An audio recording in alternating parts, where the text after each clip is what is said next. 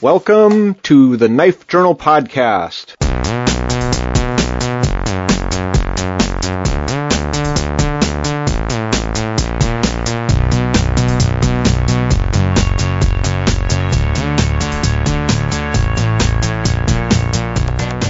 This is episode 94, and it's been a while since we've released one, at least a few weeks, right? Oh yeah. How you doing, folks? Been getting through the winter time, and just one of those things where we've been going our each different separate directions, and we've been hearing you yelling at us, but it's just been getting the time together to actually put one of these together. We've been busy. Yep. Busy spring for me. Yep. So it's been at least a month, I think. Yeah. I did get an email the other day and saying, what the hell, it's been a month and what's going on? Yeah. So, I was like, well, it's, springtime, early Easter, all that stuff, hell happens. Yeah, stuff winds up pretty quick. Yep. But since last time, I guess, yeah, because it's been since I started the sap. Yep. Oh, yeah. It was way before that. Yeah, and that's like at least I've been at that for like 3 weeks now or something. Did you boil some down? I haven't. I didn't collect any today. I didn't collect much over the weekend at all. I think maybe it was too cold, but I think I'll get some today because it's warming up. Right. Yep. I accidentally ruined a 5-gallon batch. So I like the learning process of maple syrup. Well, I had it all boiled down, and then I had my thermometer in there to like boil it down some more and get it to the right consistency, Mm-hmm. And I got distracted, and then it was all black, so it just completely burned it up. So yep, that went 5 gallons of sap. Yep, that's what happens. It's easy to do, and it's a mess to clean up. Yeah. I just dumped it all out of there and then boiled water in the pan, and it went away. But yeah, that's all part of it. That's all part of the learning curve. Well, I don't know that I learned anything from that I didn't know already, which is don't walk away from the stove if you've got something that's time sensitive cooking on there. Right. Well, and what's really funny is when I do mine, I do the lion's share of it outside. Mm-hmm. With a big propane boiler or big propane burner. Uh-huh. And next year I'm buying a what's called an arc system, which is a big firebox, and it's a chimney that goes underneath a giant pan. Okay. And you put the sap in on one side, and it comes out almost finished on the other side. Nice. And then you finish it out in the house. And, yeah. So when you're actually doing the finish process, you're right there because it only takes a little bit to get it done. It's just like the final phase of it. Yeah. and so that's what we're going to do next year, and I think it's one of those rites of spring things. You get that done, and you know that as soon as you're done and you got the last lid on, spring is here. Yeah. And the leaves are popping because that's usually what finishes it, is the weather changes to the point where your trees are starting to bud. Yeah. And that spring is not very far behind that. So it's a very good way to finish up your long winter up here, is to have a couple of 3 weeks of maple syrup season. Yep. Good deal. Yeah. Yep. So, what's new in the knife world? Well, knife world, we have got a couple things going on. We got the Blade Show is coming up in the end of June. Huh. Are you planning on going to that? No, I don't have any. It's like the first week of June usually, isn't it? Yeah, first weekend. Yeah. Okay. Yep. Yeah, no, I don't have any stuff.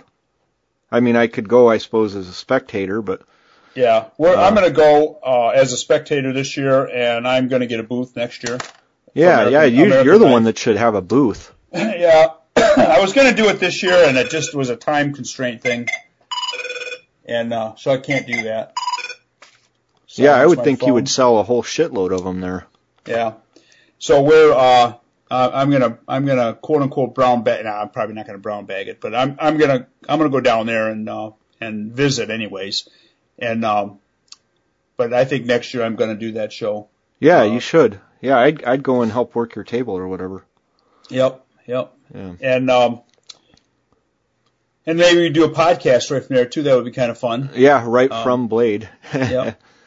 Yeah, lots of people to talk to there for sure. And it might be this time next year. Might be doing the SHOT Show. I don't know. Oh, that'd be nice. Yeah, that'd be a fun show to do. It's a lot of work to do a SHOT Show. Oh, you mean go out and set up a table and whatnot there? Or? Yeah, you set up a booth there, and it's like 4 days of freaking long hours and on your feet and talking to a bazillion people and. Yeah. Yeah, unbelievable. Yeah, it's cool. I literally have nothing that I could bring down there.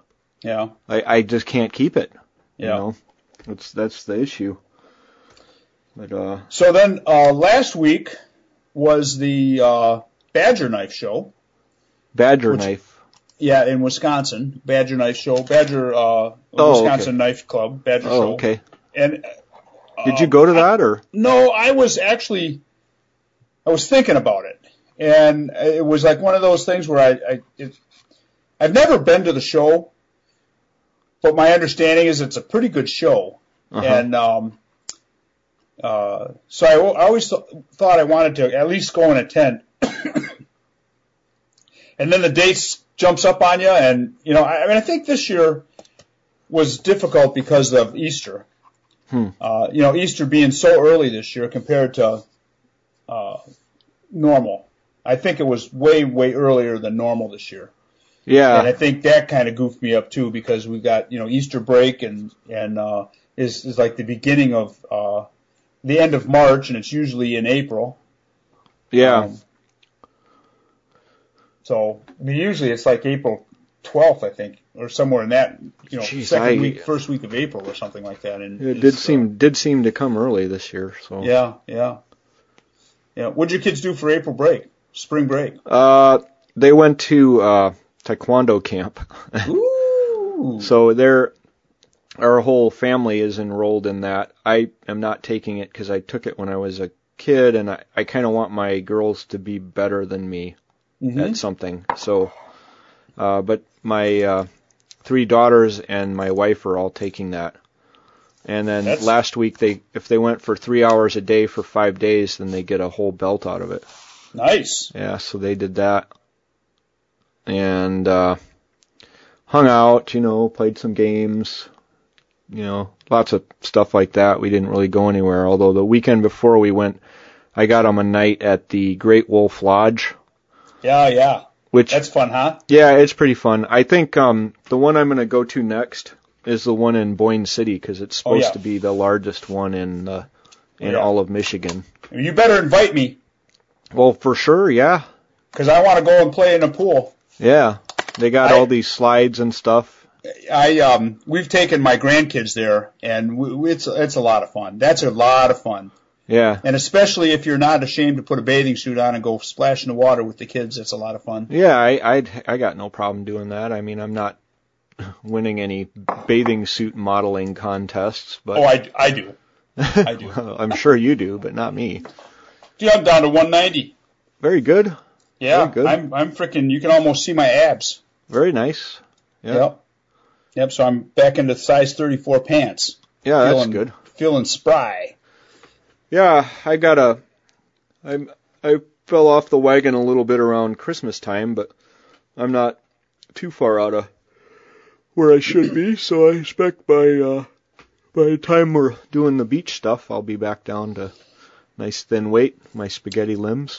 Yeah, that's I like being at 190. That's a good weight for me. Yeah. I don't see myself going much below that, but so have you been a couple weeks back, I know you were not available to do this, but a couple weeks back I had a couple guys come up and we were videotaping, doing some YouTube videos for the weekend. We had a lot of fun doing that. Did any of that get put up yet? Or? Yep. A handful of them. We did some stuff on wool clothes and cool. We did some stuff on the knives and had a knife discussion. One of the YouTube channels is T-Jack Survival. Okay. And his name is the host name is Tyler White. Nice guy from Utah. And so we had a good time. And then the other was Ben Pitsley. He's from Michigan. Okay. And you'll meet him because I think he's gonna start hanging with us a little bit up here when it comes time to doing some outdoor stuff. He's a pretty nice guy, pretty level-headed individual. Kind of a gear geek. He's got some cool shit. Okay. And his page is Living Survival. That's his YouTube channel. Living Survival. Yep. And he does he's more of a gear review guy. Okay. And wow, he's got a shitload of subscribers. Oh yeah, yep. 66,000. That's 5 times what I've got. Yep. He does a pretty nice job. But he makes it a point to do one every day. Wow. That's pretty and that's amazing. what he does, but that's what he does for a living. Oh yeah, it does the gear review and stuff. Yep. Yeah. And his channel is not as big, but it's still he's got about 6,000. That's more than Yep, he's growing. That's more than a lot of people have. Yep, he's growing. So it's it's just we did a handful of videos and had a good time. Rode snowmobiles around and made some snowshoes and made a friction fire and did some bushcrafty shit. Cool. Yeah. In the snow, and it's interesting to bring people into different areas that they're not used to when their skill set is. I mean, my wife and I were watching. I don't know if you've ever watched Naked and Afraid. Have you watched any of that yet? No, I don't have time. It's actually pretty interesting. Yeah. At first I was really thinking it was such a retarded show. The premise is so retarded, and then after watching a couple of them, I found them to be interesting. I'm not saying that they're the greatest shows ever, but if I like to watch how people react. I like to watch not necessarily what their skill set is, but how they respond to the situation that they're in. And one of the things that I noticed is that at the beginning of the show, these guys are all pretty cocky. I've got this skill, I've got that skill. I was in the Army, I was a Ranger, I was this, I was that. I practice my skills all the time. I do it. And then they get out into an environment that they're not familiar with at all. And like the one that just kind of got me was last night. Kathy and I watched one episode of it last night. And they were and the only reason that it was one of the unusual ones because it was in northern Ontario. Okay, so it's like thick boreal forest. Yeah. Type situation. And it was, at night it was like 42 degrees and rainy, and the daytime it was like 57 degrees. Okay? Nice. So you're naked. So damn it, you're going to get cold if you don't have a fire and a good shelter. Yeah. And but there should have been enough that they could have had food and they could have, we would have been very comfortable in that situation because that's, although I wouldn't want to be naked at it, but we know enough that that fire is very important. Yeah. So this couple went for the first. They built a horrible shelter that wouldn't shed water at all, and then they spent the first 5 or 7 days without a fire. And so every night, especially when it rained, the rain would go through the shelter, and they were soaking wet, laying in the ground. Literally waking up in hypothermia every day. They finally got their shit together after about 7 days, but it took 7 days to figure. And this guy stepped into it the fella did. The lady was from Hawaii and the guy was from Tennessee.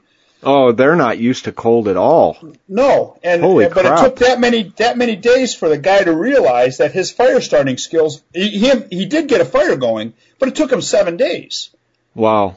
What was the issue? Why? I don't understand. It was like he wasn't quite getting it over the edge. You know how, like, if you're doing a bow drill fire and you're getting your smoke, you're getting your ember, but you don't quite have your nest right. You don't quite have your material correct. Yeah. To get it to catch the ember and hold it so you can blow it into a flame. Right. Well, that's where he was failing, and he was doing it every time. First, he was blowing too hard. He didn't have the right material. Finally, when they built a nest and they were able to get it together, they did end up with a pretty good deal.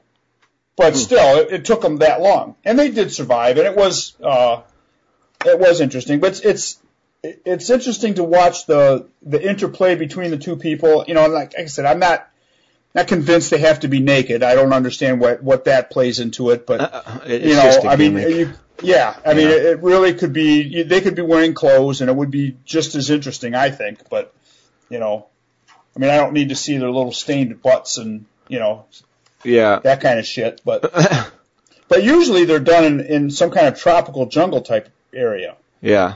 And but this time was intriguing. It was the fact that it was up in the North Country, and I was kind of intrigued by that. And Bark River Knives offers the best combination of ultra-modern CNC components and old-world craftsmanship. All Bark River knives are hand-convex ground and sharpened to perfect cutting geometry for the task they are designed to perform. Bark River Knives are available through our authorized dealers.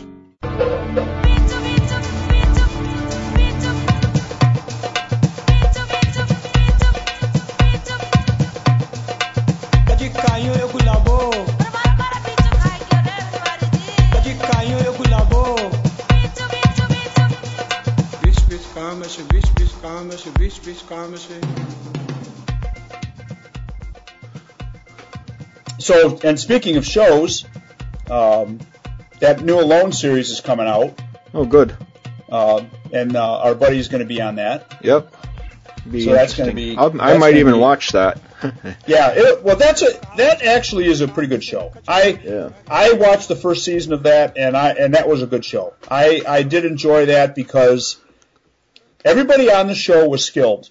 I think within, for all practical purposes, basic survival skills, which I'll tell you a little something about that in a bit.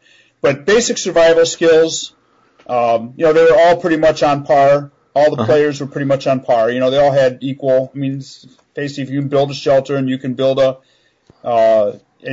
fish trap, or you can fish, or you can build traps, or you can build a fire.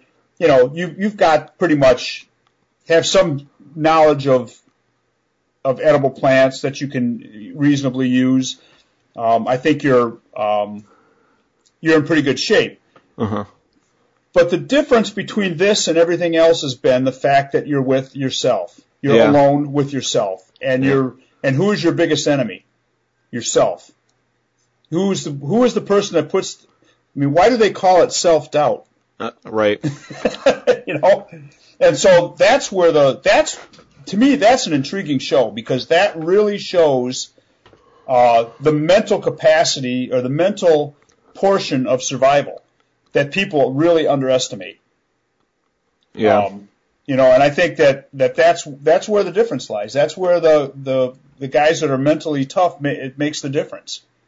So that's interesting to me. I thought that was a very good way to do it. They're given enough tools that they can be successful, and works pretty well. Yep.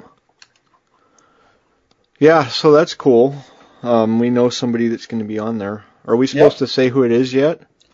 I think we can, because they're advertising it on TV right now. Okay, so it's David McIntyre, right? Yep. Yeah. And he's the one that's the author. I've talked about his books on here before. Yep. He's got some books on. He's good author. Yeah. Very good author. Yeah. Does a very good job. Does his books on Amazon. Yeah. Nice guy, too. Generally just a nice guy. Yep. Agreed. So I discovered something kind of cool for outdoors gear. What'd you find? Dirt cheap. It's Tyvek.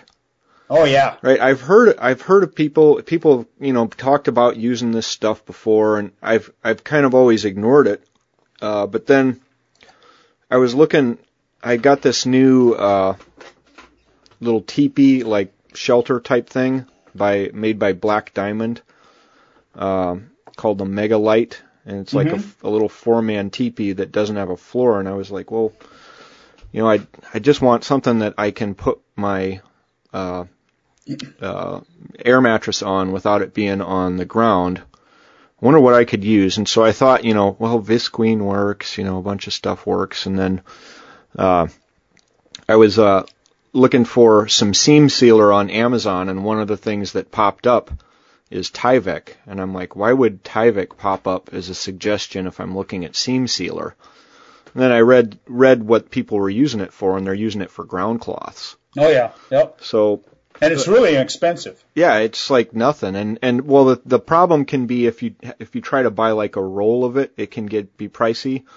But I know Amazon sells in chunks, so you don't have to buy like a whole roll or whatever. But you can put grommets on it. You can do all kinds of things. It is a little noisy and crinkly when you first get it, and what you have to do is just run it through the washing machine with no soap in cold water, and it'll take care of that. But it's waterproof, lightweight, hardly weighs anything, rolls up real small. It's very popular as a ground cloth, but then people also use it just as a tarp. Yeah. Well, the other thing too is sailors use that as sail too. They do? Oh yeah. Yep. A lot of sailboats that especially when you get guys that are like they buy an old scrapped out sunfish or something like that, and the sail costs a couple $100 for one of those. They can go and make one for for nothing. $12 or $9, whatever on the. But the thing is that I haven't messed a lot with that stuff, with using Tyvek for that. But can you, that's breathable one way, correct? And you can go on the wrong side of it and have moisture whip through the other way, I think. I don't know. I know that you're supposed to have if you put it on a house, you're supposed to have the words out. Right. Right, and that's because if moisture goes out.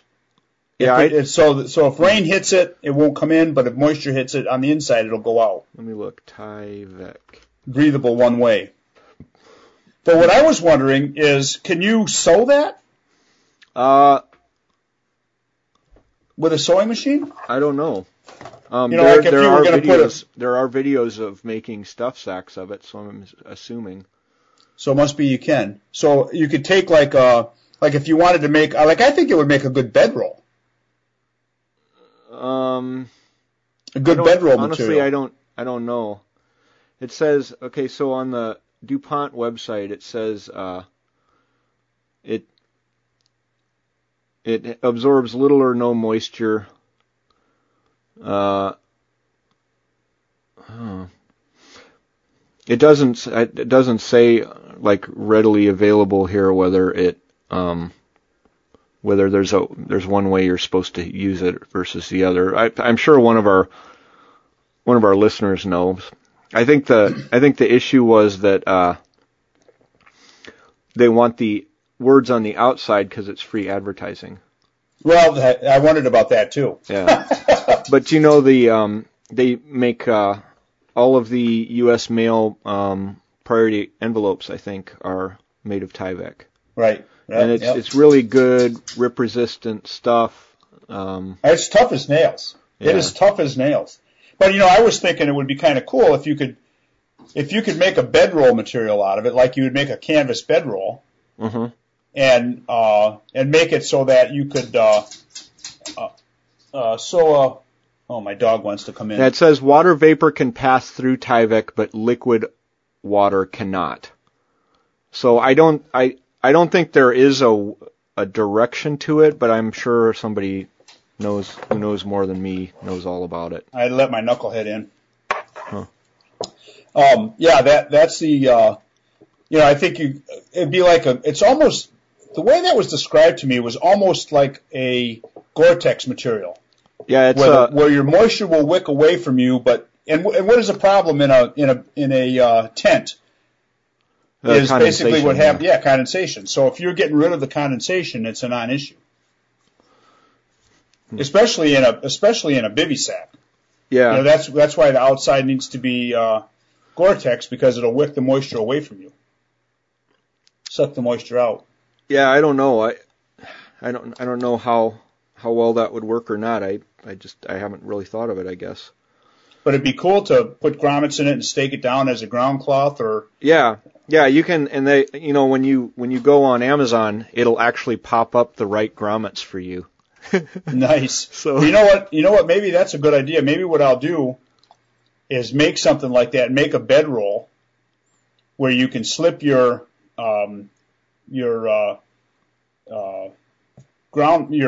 mat, your sleeping pad, into a pocket.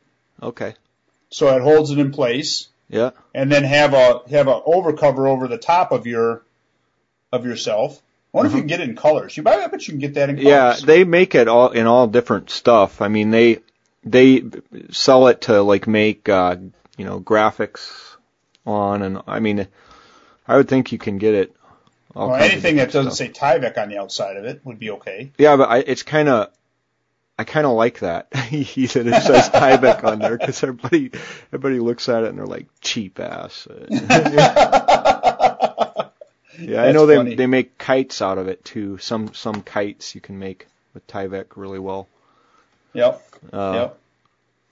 But they actually, Amazon actually sells a ground cloth ready made. Oh, nice. So, but you can.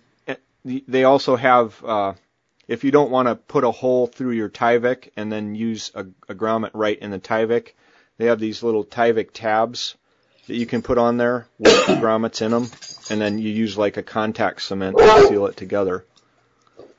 So, I don't know. I'm gonna play around with that, because that sounds fun. That sounds real fun. So, our friend Ethan Becker is having the spring gathering here in a couple weeks. Yeah, I'm gonna miss that. Yeah. But, it's actually in about 2 weeks, and I'm going to go, and I want to camp in that thing, but if it's crazy buggy or whatever, I'll probably end up sleeping in a hammock. Now you could have got an interior for that, right? Yeah, you can get a bug net interior, but I didn't. And that's got a ground cloth, right? Yeah, it's built in. But I don't know. It kind of defeats if I'm going to haul all that shit around, I might as well have a tent. Right. Because the way it is with just the fly, it's really lightweight. But if you start adding in all that extra stuff, you're essentially carrying a tent at that point, and might as well just. Now, can you treat that with pyrethrin? You could. I don't like the way the stuff smells. Oh, okay. Yeah. And I mean, they'd stay off of the thing, but I don't know what incentive they would have to stay off of you. Well, yeah, but wouldn't it keep, it would keep them out, wouldn't it? I don't know. I mean, I think if you had it staked down to the ground low enough, it's going to cut back the number that are going to come in. Right. I would never use it in mosquito weather. I would just make another choice, because in mosquito weather you gotta have protection, or you're just going to get lit up. Right. But I don't know. I think in a couple weeks down there it's supposed to be 40s at night, 60s during the day. I can't imagine there's that many bugs. Right. I'm really considering getting that for the inside of my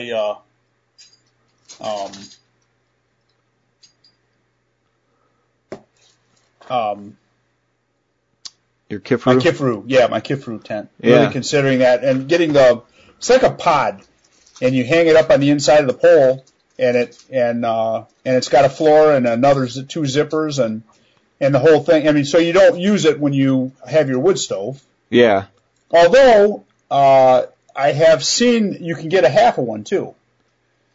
So it doesn't have to necessarily be the full Monty. The full, yeah, you could have it half. And the other thing too, and I haven't done this yet, and I want to do it real bad, and that's kind of one of the reasons I wanted to go down there, because he has all that bamboo. I wanted to set it up as a exterior frame tent. Oh, your tipi? Yeah, so you set it up, the poles on the outside. Okay. You make a tripod, and you hang it up from the center of it, and then you can put your wood stove anywhere you want. It doesn't have to be next to the pole. You can be off to one side, and then the pole's not, and give you more room inside. Yeah, I just wonder where the chimney would go then. Well, you'd still go in the same hole, but it's just that you would have the stove would be on an angle. The pipe would be on more of an angle. Yeah, okay, that makes sense.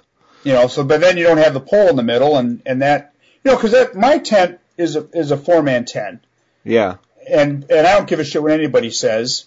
Me, myself, and I make it crowded. Yeah. In that tent. It's pretty small. Yeah, and although I have been in it with 2 people, you're not putting any gear with it, or very little gear with you in there. And come here, Stormy, stop. And so you're not putting much gear with you when you're doing that. Yeah. Which is interesting anyway. But the pole is right in the center, and the stove is right in the center. Yeah. So it takes up a lot of room.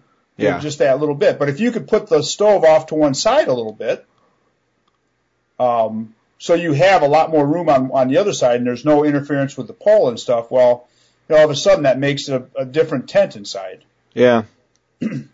That'd be all right, I guess. You could try that. The other thing you could do is just find a...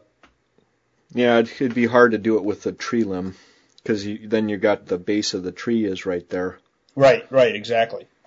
Yeah, that's why you need 3 long poles. Yeah, and then just build a big, tall thing, tie them at the top. Yep, big, tall tripod. The other thing, I saw another tent get set up, and I can't remember the name of it, but I will come across it later. I'm thinking about looking at it. Instead of getting a bigger Kifaru, I was going to get an 8-man Kifaru or an 8-man, one of the 8-man teepees anyways. I mean, there's 3, the Seek Outside, Kifaru, and there's another one. They're literally the same teepee. Yeah. And I was thinking about getting an 8-man of that version. But then I came across this other one that you actually can have an open fire on the inside of it, like a campfire in the middle of it. Yeah, then it's got to have a thing at the top, wide a big open vent. Yep, a big vent. And apparently that's kind of a cool way to do it too. And so I was looking at those real hard, and I would look long and hard though, man. You get an ember loose from that, and it gets on your tent. I know. You're gonna cry. It's pretty wild, isn't it? Yeah, you cry big. It's not. It's not lightweight like the Kifarus are, and that sill tarp material. It's a lot heavier material. But where was I going with that? I don't know. I had something very profound I was going to say and totally forgot. Huh. Old age, I guess, creeping up on me. But that was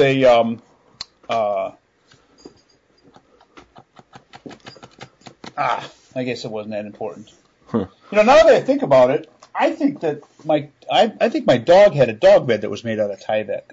Yeah, I think I remember. I've seen those before. Yeah, I think they wash Tyvek. And you know what? There's a couple of rain suits that you can buy that are made out of that stuff too. Frog togs or frog. Well, and then it's when people are doing like painting. Yep. Or body disposal. Oh yeah. They have like Tyvek suits or whatever. Yeah. Yep. But, yeah. So that's my thing. I mean, I've heard about it. It's been around for years. People have been doing it for years, but I just finally bit the bullet and investigated it, and I'm pretty impressed. Yeah. We'll see, see if I maintain my enthusiasm for it. Let's see, what else do I know? gear-wise. Cameras.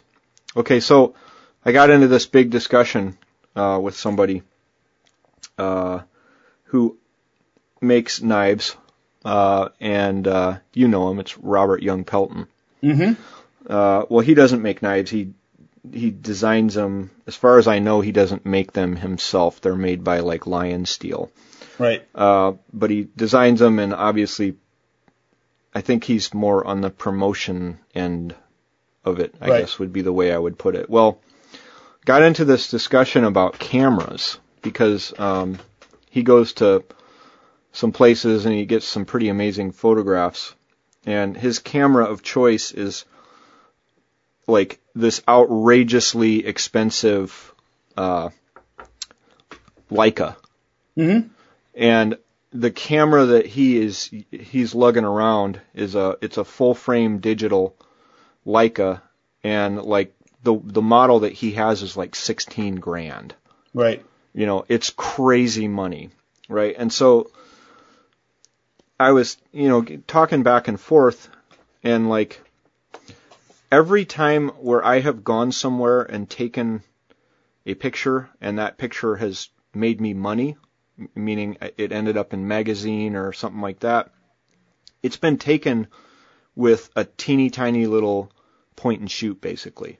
Right. And I own and have owned forever very, very good camera stuff. Right. Like I started in college with a Nikon FM2 and developing film and doing all that stuff, and then I got a Nikon D200 when that was the hot camera, and now I have a Canon 5D, and they're great cameras. It's just they're big and fucking heavy.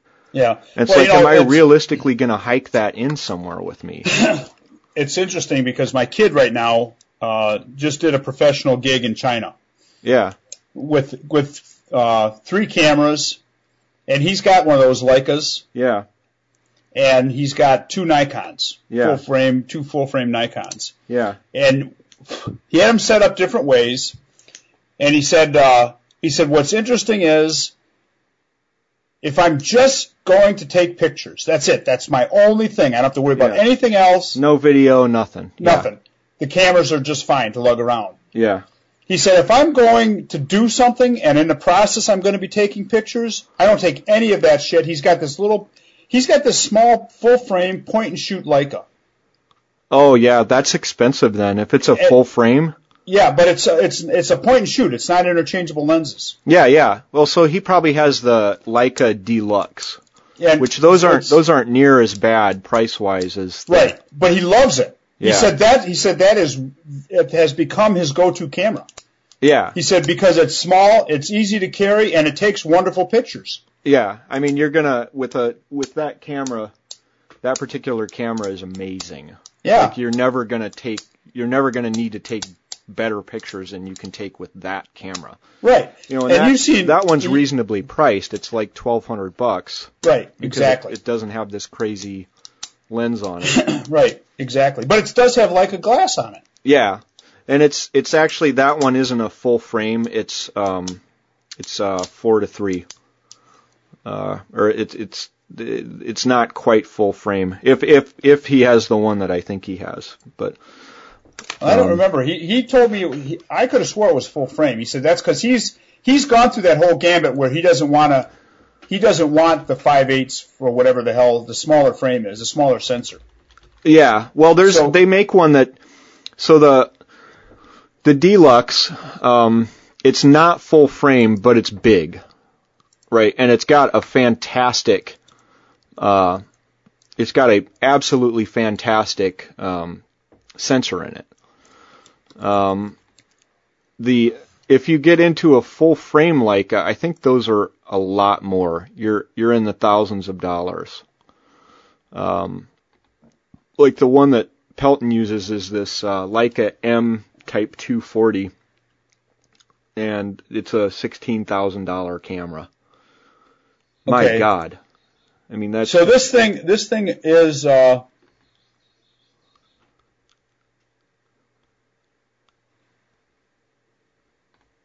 I think it's this Leica X. Isn't that a full frame? Oh, the X? Okay, let me look at it. Yeah, Leica X. Yeah, there's a Leica X is one. I mean, they make, I don't know if it's full frame or not, but I know that they make a few of them kind of in that. But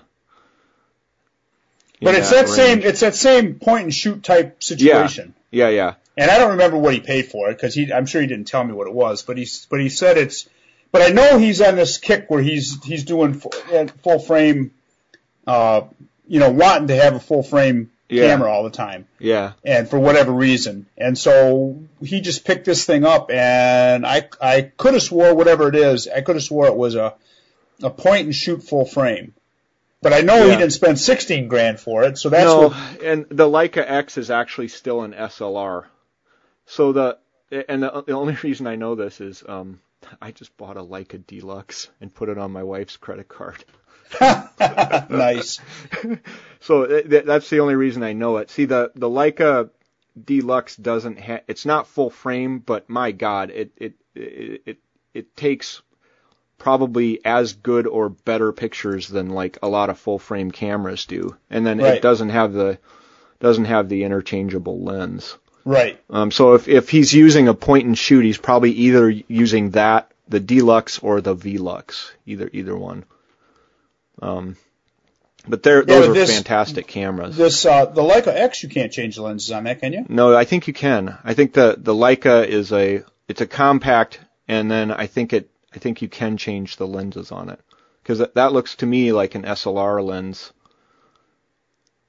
I'm pretty sure. I'm probably wrong, and probably somebody's going to write in and tell me what an idiot I am, which is fine. I know he loves it. I do know that. I know he loves it. He says it's basically, and see, I would probably spring for a camera like that. Yeah. But I know the glass, if that's interchangeable, Leica glass is expensive. Oh, God, yes. Yeah, because the body on that M240 is only $6,000, so it's got a $10,000 lens on it. It's freaking crazy. But I don't know. Yeah, it's expensive. Yeah. Yeah, it's expensive. So and it's getting that time of year to be doing pictures. I mean, I love taking pictures. Yeah. See, the camera I use the most for stills when I'm out and about is up until now is a Canon S95. That's like a little point and shoot that takes great pictures. And the other thing you gotta think about with these cameras is it's got to be able to shoot in a lot of different kind of conditions, humidity-wise and temperature-wise. Right. And so far, that little Sony has just been bomb-proof. Yeah. It's been in jungle, it's been in cold, it's been just about everywhere. And so I've been real impressed with it. On one trip I went on, I brought that, and another guy brought a Canon 5D, and his Canon 5D did not like the humidity. Oh, no, that's bad. Yeah, that's hard on it. Yeah, so I was the one that walked away with pictures. Yeah. So, interesting. Yeah, it's kind of a whole philosophy thing. Is like, what am I realistically going to carry? Right. And I'm just not going to carry. I mean, that 5D weighs like 10 pounds. I mean, it's huge. Oh, I know it. I know it. I got an extra battery pack on mine. I've got a 60D. Nice. And it's got an extra battery pack on it, and it makes it even heavier. And I love taking pictures with it. I love taking pictures. I mean, I really truly enjoy it. Yeah. But I got to be in a spot where that's all I'm there for. Yeah. I'm there to take pictures, whether it's scenery or like when I was in Italy, I took a lot of pictures and blew a lot of them up. Yeah. And that's a good camera to do that with. But I mean, the reality of it is, if you're going on a family vacation and you're taking pictures of your kids standing in front of the largest ball of twine, do you really need that? Yeah. Well, I mean, guys are taking pictures with their cell phones now, and they look pretty good most of the time. And actually, the iPhone 6 has got a 15 megapixel camera or some shit. Yeah, it does well. It takes some decent pictures. But the, I guess the issue for me is that,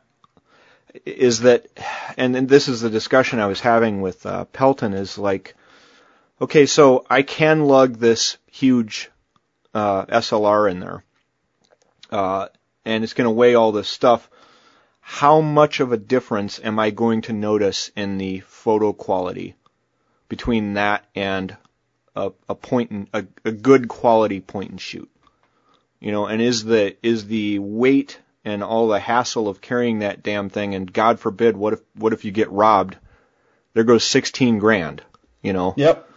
Like, is the weight and all that, is it really justified based on the quality of the little rig that he bought? Yeah. That little rig that he bought is not very big. Yeah, That's it's a small tiny. camera. Yeah, they're bigger than a lot of point and shoots, but it's like this. Yeah, they're more compact. Yeah, it's not near what an SLR is. So I don't know. Just a interesting topic. Oh, and then the other thing would be video cameras. 5D shoots awesome video. Right. Again, the problem, like, anytime I'm going somewhere where I want video, I don't want to carry the damn thing. Right. Right. So you turned me on to that little flip camera, and that does a nice job. Yeah, the flip, as far as I know, I've tried a bunch of different little handheld video cameras like that, and the flip, the reason I like it is it shoots decent quality video, and the sound is good. Yeah. A lot of times something will shoot good video, but the sound will suck. I'm actually looking at a new video camera right now, and it's waterproof, dustproof, drop-proof, and one more proof. And I thought, well, if you're doing pictures outside, doing videos outside, you don't want to worry about the rain, or this thing is submersible to 5 meters, I guess it is. Yeah. So you could put it in a creek bed if you wanted to film fish or whatever. And it looks like a regular handheld handy cam. Is it? I guess the issue then is how is the sound quality? Because a lot of times the reason you get into trouble with the waterproof, whatever proof things is that it's also soundproof. Right. Well, it doesn't have a case on the outside of it. It looks just like a regular handy cam, and then it's got a video input. So I thought, well, if the sound isn't so good without it, I can easily just mic it. Yeah, just put a mic on. Yeah, obviously not going to use it underwater like that, but yeah. Easily done in the rain, easily done in the snow, and that's always been an issue if you're trying to film outside and you're trying to do a video in the snowstorm, or doing a video in certain conditions, and you're trying to fight the elements too, and you drop your nice camera over in the snow, yeah, or in a mud puddle or something like that, then you're all pissed off because you just wrecked your camera. Yeah, and I don't want to put my DSLR out in a rainstorm and do a video of putting up a tarp. Yeah. Well, we used some cameras on that Amazon 5000 expedition made by Sony that were just bomb-proof, waterproof, fucking everything proof. Yeah, but those were pro cameras, right? Yeah, those were expensive cameras. They're not even prosumer. They're pure pros. Yeah, those were the real deal cameras. Yeah. Well, those were pretty good. I don't know. Anyway, it's interesting to think about, and this is the kind of thing I do when I'm like weighing what do I really want to walk around with. Yeah. Is the benefit I'm gaining from this worth the trade-off in terms of weight, etc. So right. Those are fun things to think about. Anyway. Yep.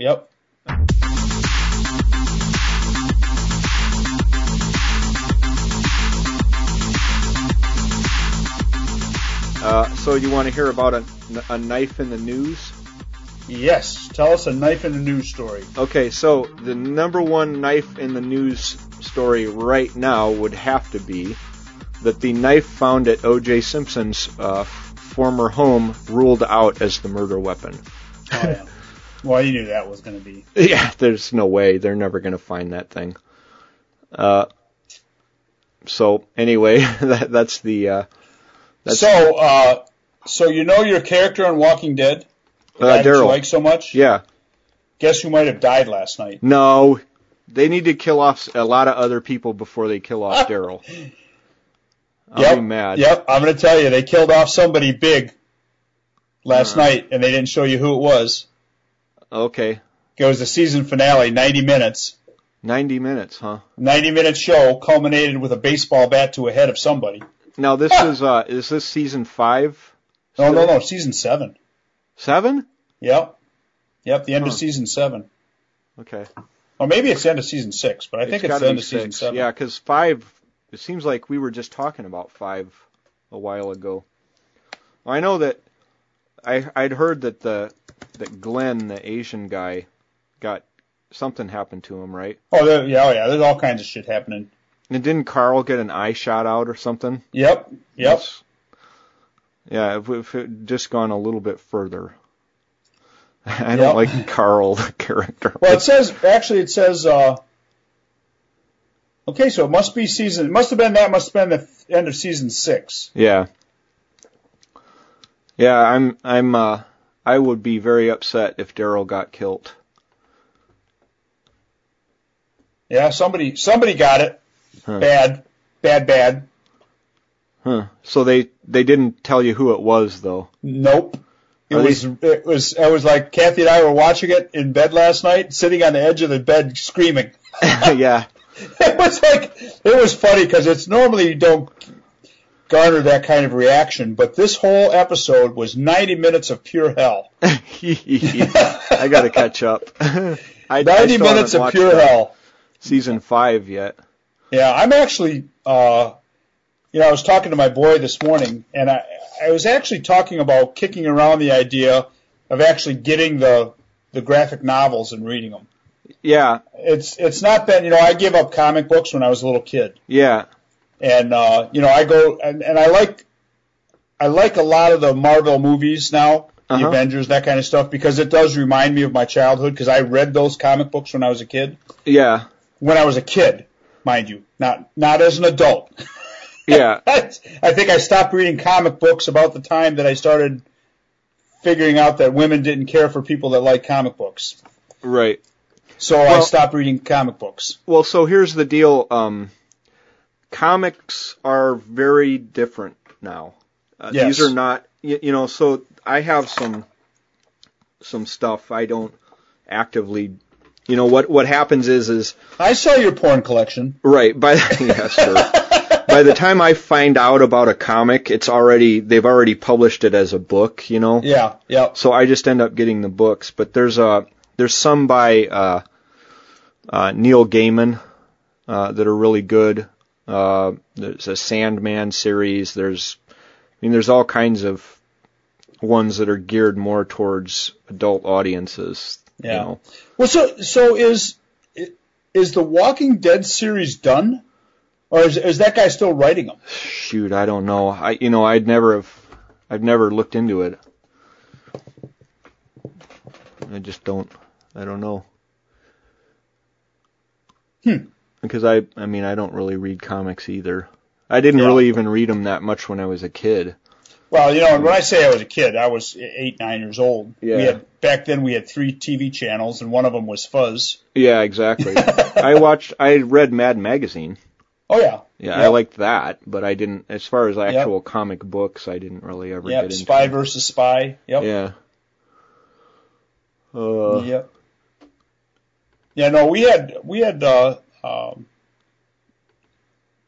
those Marvel comics. I wish I had them all that I had. Yeah. Be wealthy. Yeah. But so, my hoopty. No? You know what I had to do? What happened? Well, the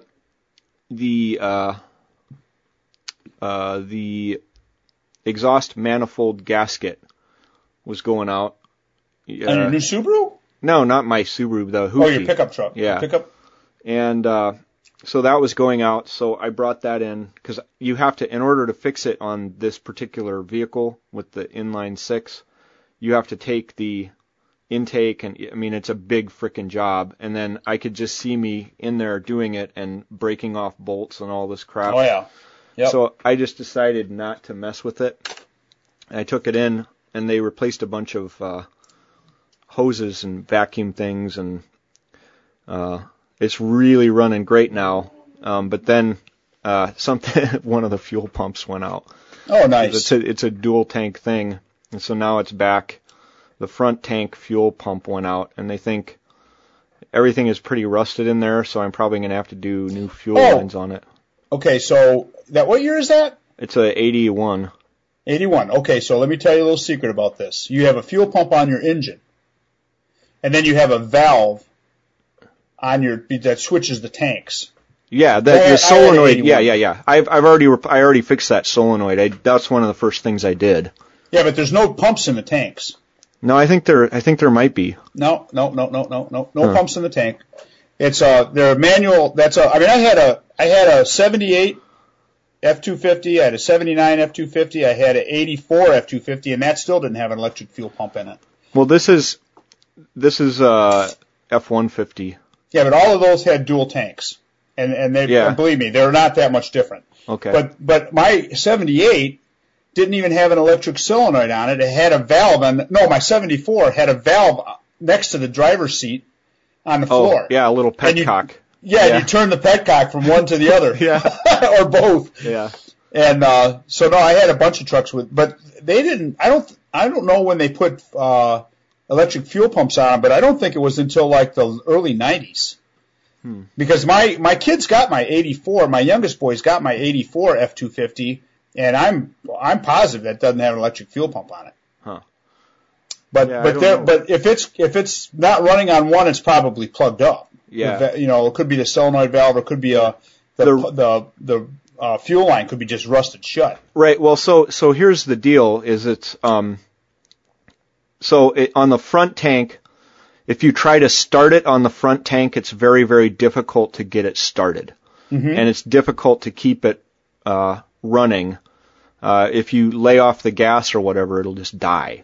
Yeah. So it's probably restricted quite a bit. Yeah, and then on the back tank, it's fine. And if you start it on the back tank, you can switch to the front tank, and you're mostly okay. And they said that the fuel system is pretty low pressure.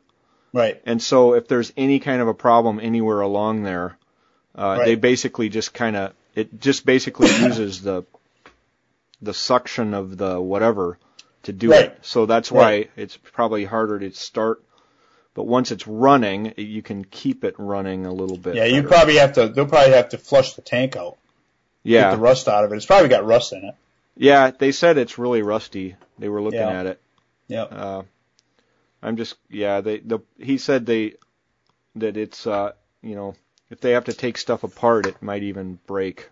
Well, yeah, what would be probably wise, and that vehicle would be a good candidate for it. There's an outfit down there that does gas tank renew. I've had a few tanks done that, where they take it and they take the tank off, and then they coat it with inside and out with some kind of material, like a Duracoat type thing or whatever. Yeah, and it seals it all up good, and then you don't have any problems with that rust breaking off from the tank anymore. Yeah. But in fact, I think I did that on my 84. Huh. But yeah, but it's running great now. That's awesome. Yeah, because I basically replaced everything. Oh, yeah. The only thing I haven't replaced is the stupid engine block. Yeah, and you'll never have to worry about that. No. You'll never have to worry about that. Yeah. My other guy wants to go outside. Huh. Take a quick break. I'm going to get a cup of coffee. I'll splice in an update from Snowman here. Okay, sounds good. Yep.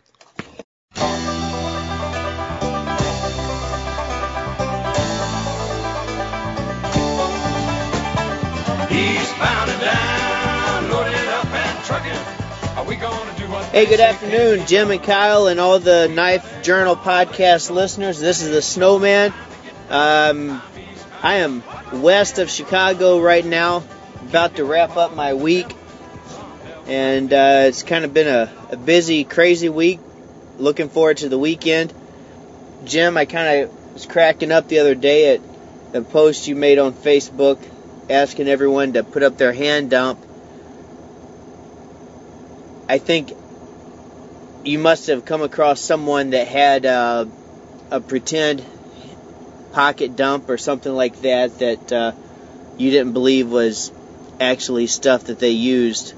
I know I threw up what I had in my pockets. That's pretty much what I always have in my pockets. I got a Pelican flashlight and a Benchmade 710 and a Victorinox Farmer, a little wallet that I had made up, and a plastic comb. And that's always in my pocket. In fact, that's not quite true. Last Sunday I got to church and went to put my keys in my pocket and realized that I had ran out of the house with nothing. No cash, no wallet, no knives, comb, flashlight, nothing. And pretty much I felt naked the entire day. So what's new? Well, Jim, I went and saw The Revenant about a week ago, and I really liked it. So everything that you said about it, I agree with. I walked away from it thinking that I do not want to be attacked by a bear. But really, I thought it was a good movie. The only thing that always irritates me is how Hollywood has to drag out the fights at the end. Guys will be slashed to smithereens and they just keep coming back.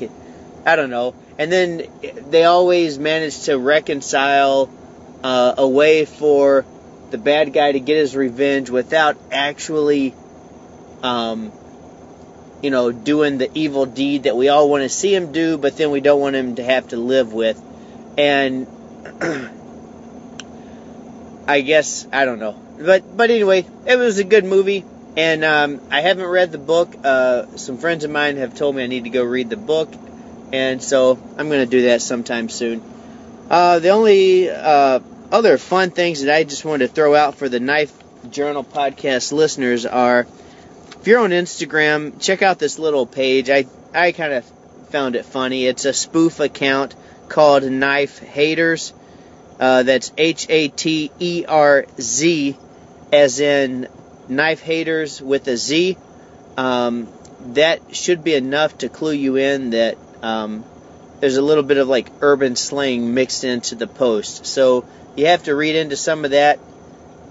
You're not going to understand every single word because I don't. But it's, kind of making a little bit of fun at the novelties of the knife industry. So might be worth checking out. And then if you're really into collecting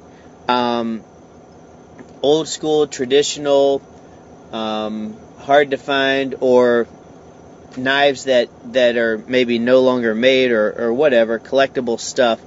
I met this guy, or rather I ran across him in the World Wide Web. He's got a huge collection, 30-something-year-old guy. His dad's old knife collection that he's just throwing one or two up at a time on eBay. He's got Skagels, Marbles, Loveless, Dowell, Sheffield, Case, Randall, and there are other names that I couldn't remember off the top of my head. But anyway, if you're on eBay, save him as a seller and watch for his listings. His eBay handle is Illinois Fat Boy. No spaces, no periods. Illinois Fat Boy. And so look him up. So I guess pretty much that's it. Hope everyone has a great weekend. Grind knives, not gears. So there you go. Have a good day. This is the Snowman, and I am westbound and down. All right, we're back. Are you still recording? Yep. Good. Yep, we are back. All right. Oh, let's see what else. I got some, I finally kept one of my Michigan-made knives. Oh, yeah? And I got Dwayne to make a nice sheath for it. Sweet. Yeah. Looks good. Yeah, he does a great job. So armorallleather.com, and Nice. I pay full price, so don't think he's giving me a deal. And then I'm just saying nice things. So, but anyway, Yeah, he does nice work. yeah, he did the sheath for my Daryl knife too. Yeah, how'd that come out? Perfect. It's gorgeous. Yeah. Does it look like Daryl's knife? Identical. Yeah. So, did you see somebody? I think I tagged you in that post. There was a company that basically released something very, very similar to Daryl's knife because apparently they didn't want to use a bussy for a season or something. I don't know. Did you see? You remember that? And it had like holes in it and all that. Was it? You mean for Daryl's knife? Daryl got a different knife? Yeah. Well. Oh yeah, I did see that. Yeah, and it was like I don't know, like people were going crazy about it. The bussy people got really irate. The bussophiles did? They got really, really mad. And so if you guys look online, I don't think they're making them anymore. Bussy? No, not Bussy. The company that released the one that looks a lot like the Team Gemini. I mean, they're not identical knives by any stretch, but you can tell that it was definitely inspired by it. Oh yeah. It was all, and Daryl's pictures holding it. Yeah. Yeah. But that was it was interesting to read the comments on that. Everybody was like all fanboying up over stuff. That was funny. Well, he's got his own wallet too. Oh, he does? Yeah. Huh. Yeah. I didn't know Blood Diamond Knife, the official Walking Dead store. Oh, where's this? The official Walking Dead store? Yeah. Hang on a second. Walking Let me, Dead store. I gotta look it up here. Dead Live. Hang on. Dog wants to come in. Okay.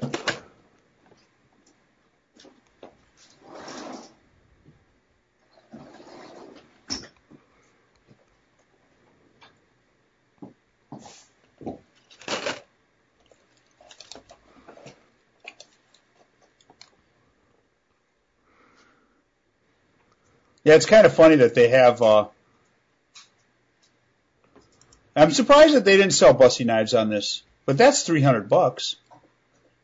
Yeah, and they don't have near the output, I don't think, to be able to do it. You know, I guess that'd be the issue: is how are you gonna make enough? Those are not mass-produced things, you know.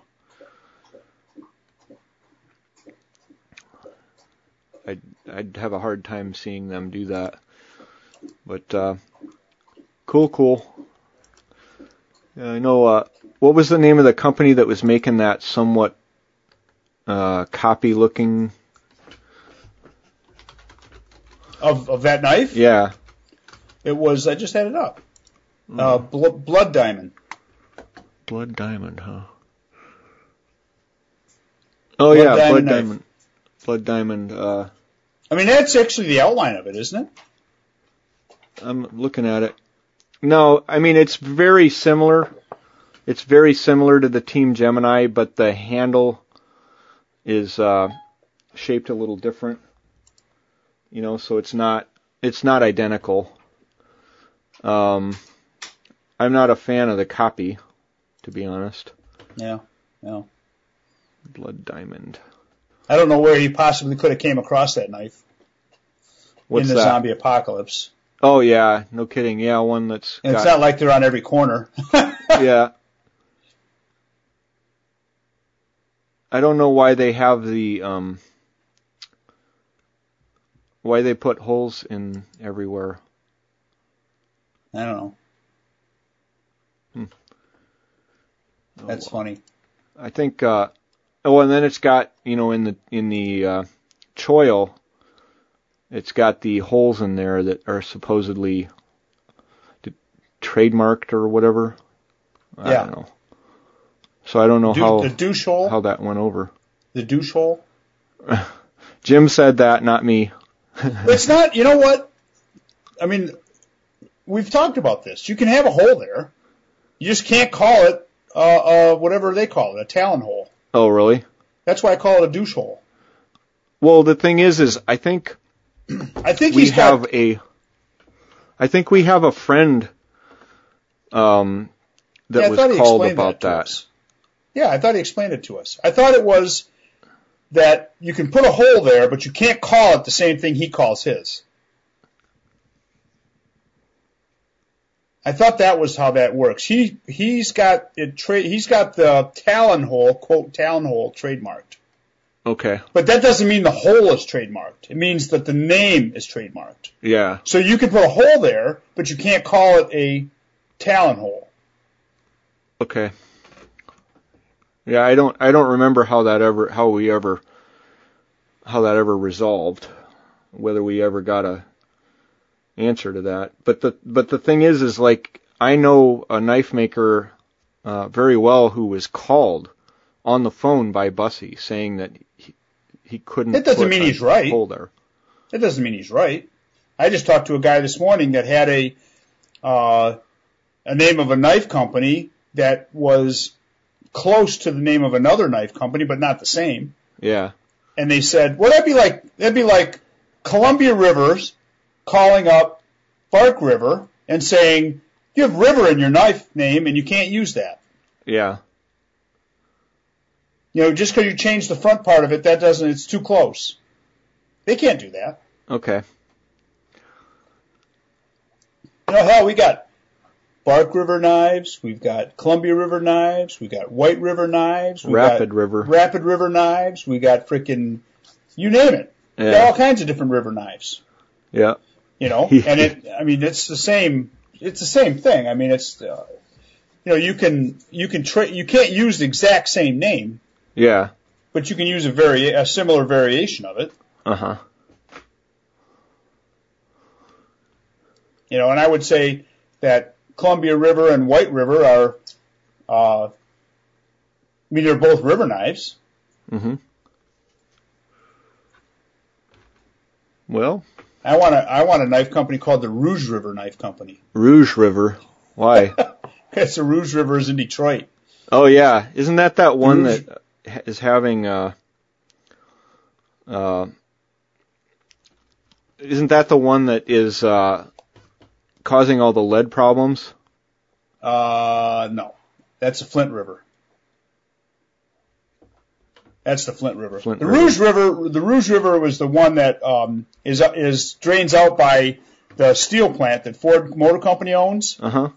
And they actually put patrol boats on the end of that Rouge River to stop the Nazis from coming up there and destroying the steel plant. Okay. How would they? Oh, with a submarine. Yeah. Well, actually, they just found a submarine in Lake Ontario, Nazi submarine. Huh. And they raised it up. Oh, they did? Yeah. They just like 3 weeks ago. Yep. Just raised it up, and they're gonna make it a museum, I guess. But it was in Lake Ontario. Nazis, the Nazi submarine. They were in Lake Ontario.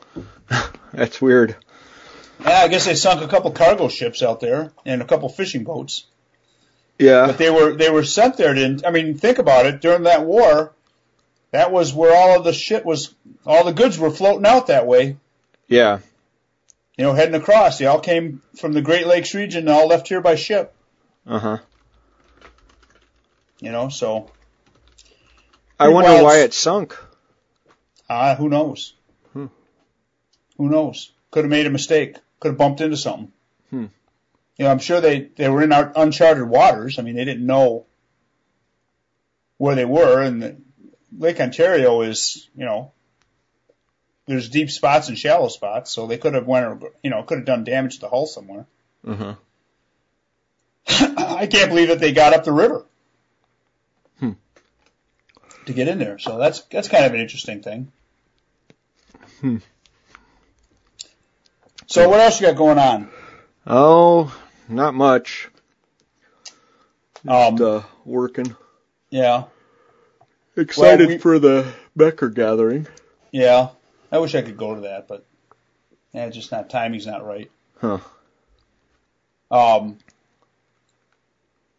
Okay, so American Knife Company just released the Shenandoah, and I think we're going to do a giveaway on the Facebook page. Oh, nice. I'm not sure exactly how we're going to pull that off, but what I'm going to give away is a Shenandoah with an antique ivory micarta. I got it sitting right here. Oh, okay. So that's look for that. So guys, check out the American Knife Company Facebook page, and we've formed a group too. So join up, and we're gonna do a giveaway on that. I'm not sure the rules yet, but just watch out for it the next couple of days. So, and I'll probably run it for a week or so. Okay. Well, I got nothing else. I'm gonna go make pizza. I'm gonna go make pizza. That sounds good. I'm having a cheesesteak. Yeah, I'm making that pizza we were supposed to make last week. Oh. Yeah, that sounds good. Yeah, deep dish pizza, and using the famous recipe. Yeah, the good stuff. I had to get a new mixer. Oh, what'd you get? Another KitchenAid. Yeah. Just a bigger one. Yeah. What happened? You burn it up? It's pretty much burnt up. There was the whisk broke, like a bunch of crap broke on it. It's a variable speed motor, and it's not working like it should. And the bowl is kind of wanting to work loose off of the thing, so I'm gonna. I've got my grandma's industrial, and I'm actually considering taking it apart and putting a custom paint job on it at the auto shop. Have a custom enamel epoxy. Oh, cool! And this is a KitchenAid. Yeah, but it's a KitchenAid that was made by Hobart. Yeah, probably. Yeah. Back before KitchenAid was what it is today. Yeah. They made commercial stuff. Yeah. And so it was like their smallest commercial mixer that they made. Okay. And my grandma used to make, she was a Polish lady, and she used to make pierogies. Yeah, yeah. And so they make massive amounts of dough. And so the thing that we have is actually bigger than the biggest one that they sell, that they use for home use. Okay. But they went to a Restaurant Supply and bought it. Yeah. And it's cool because it's not much bigger than that one, but the motor's a lot bigger. Yeah. The motor and the drivetrain is commercial. Because I think they were made by Hobart. The commercial stuff was. Because my grandma had she didn't have the commercial sized one.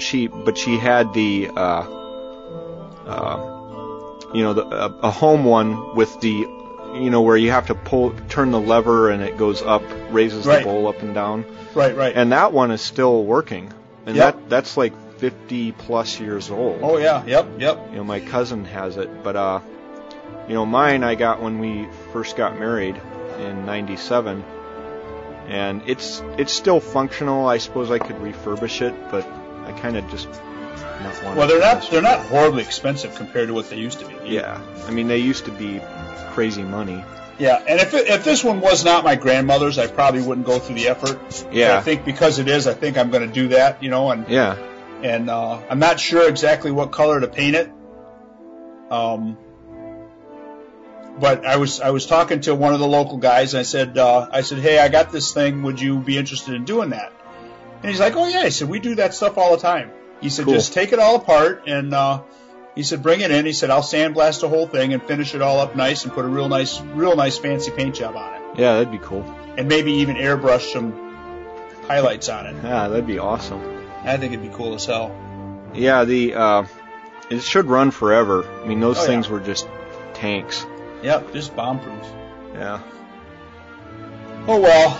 Yeah, with that, I got nothing else. I'm pretty much tapped out for our... We'll have to do this again a lot sooner because this is makes it difficult to remember what you talked about last time. Right. Yeah. Any other knife news? I'm not seeing anything that's tripping my trigger. So, all right then. How do they find us? Like us on Facebook at Knife Journal Podcast. Go to the website, knifejournal.com. Leave some comments for us in the iTunes. And you can drop us notes at podcast@knifejournal.com. Very good. And there you go. There you have it. All right. We'll Wherever you go, there you are. Yep. Keep your knife sharp, your friends sharper, guys. Yep. Have fun. Bye. Bye.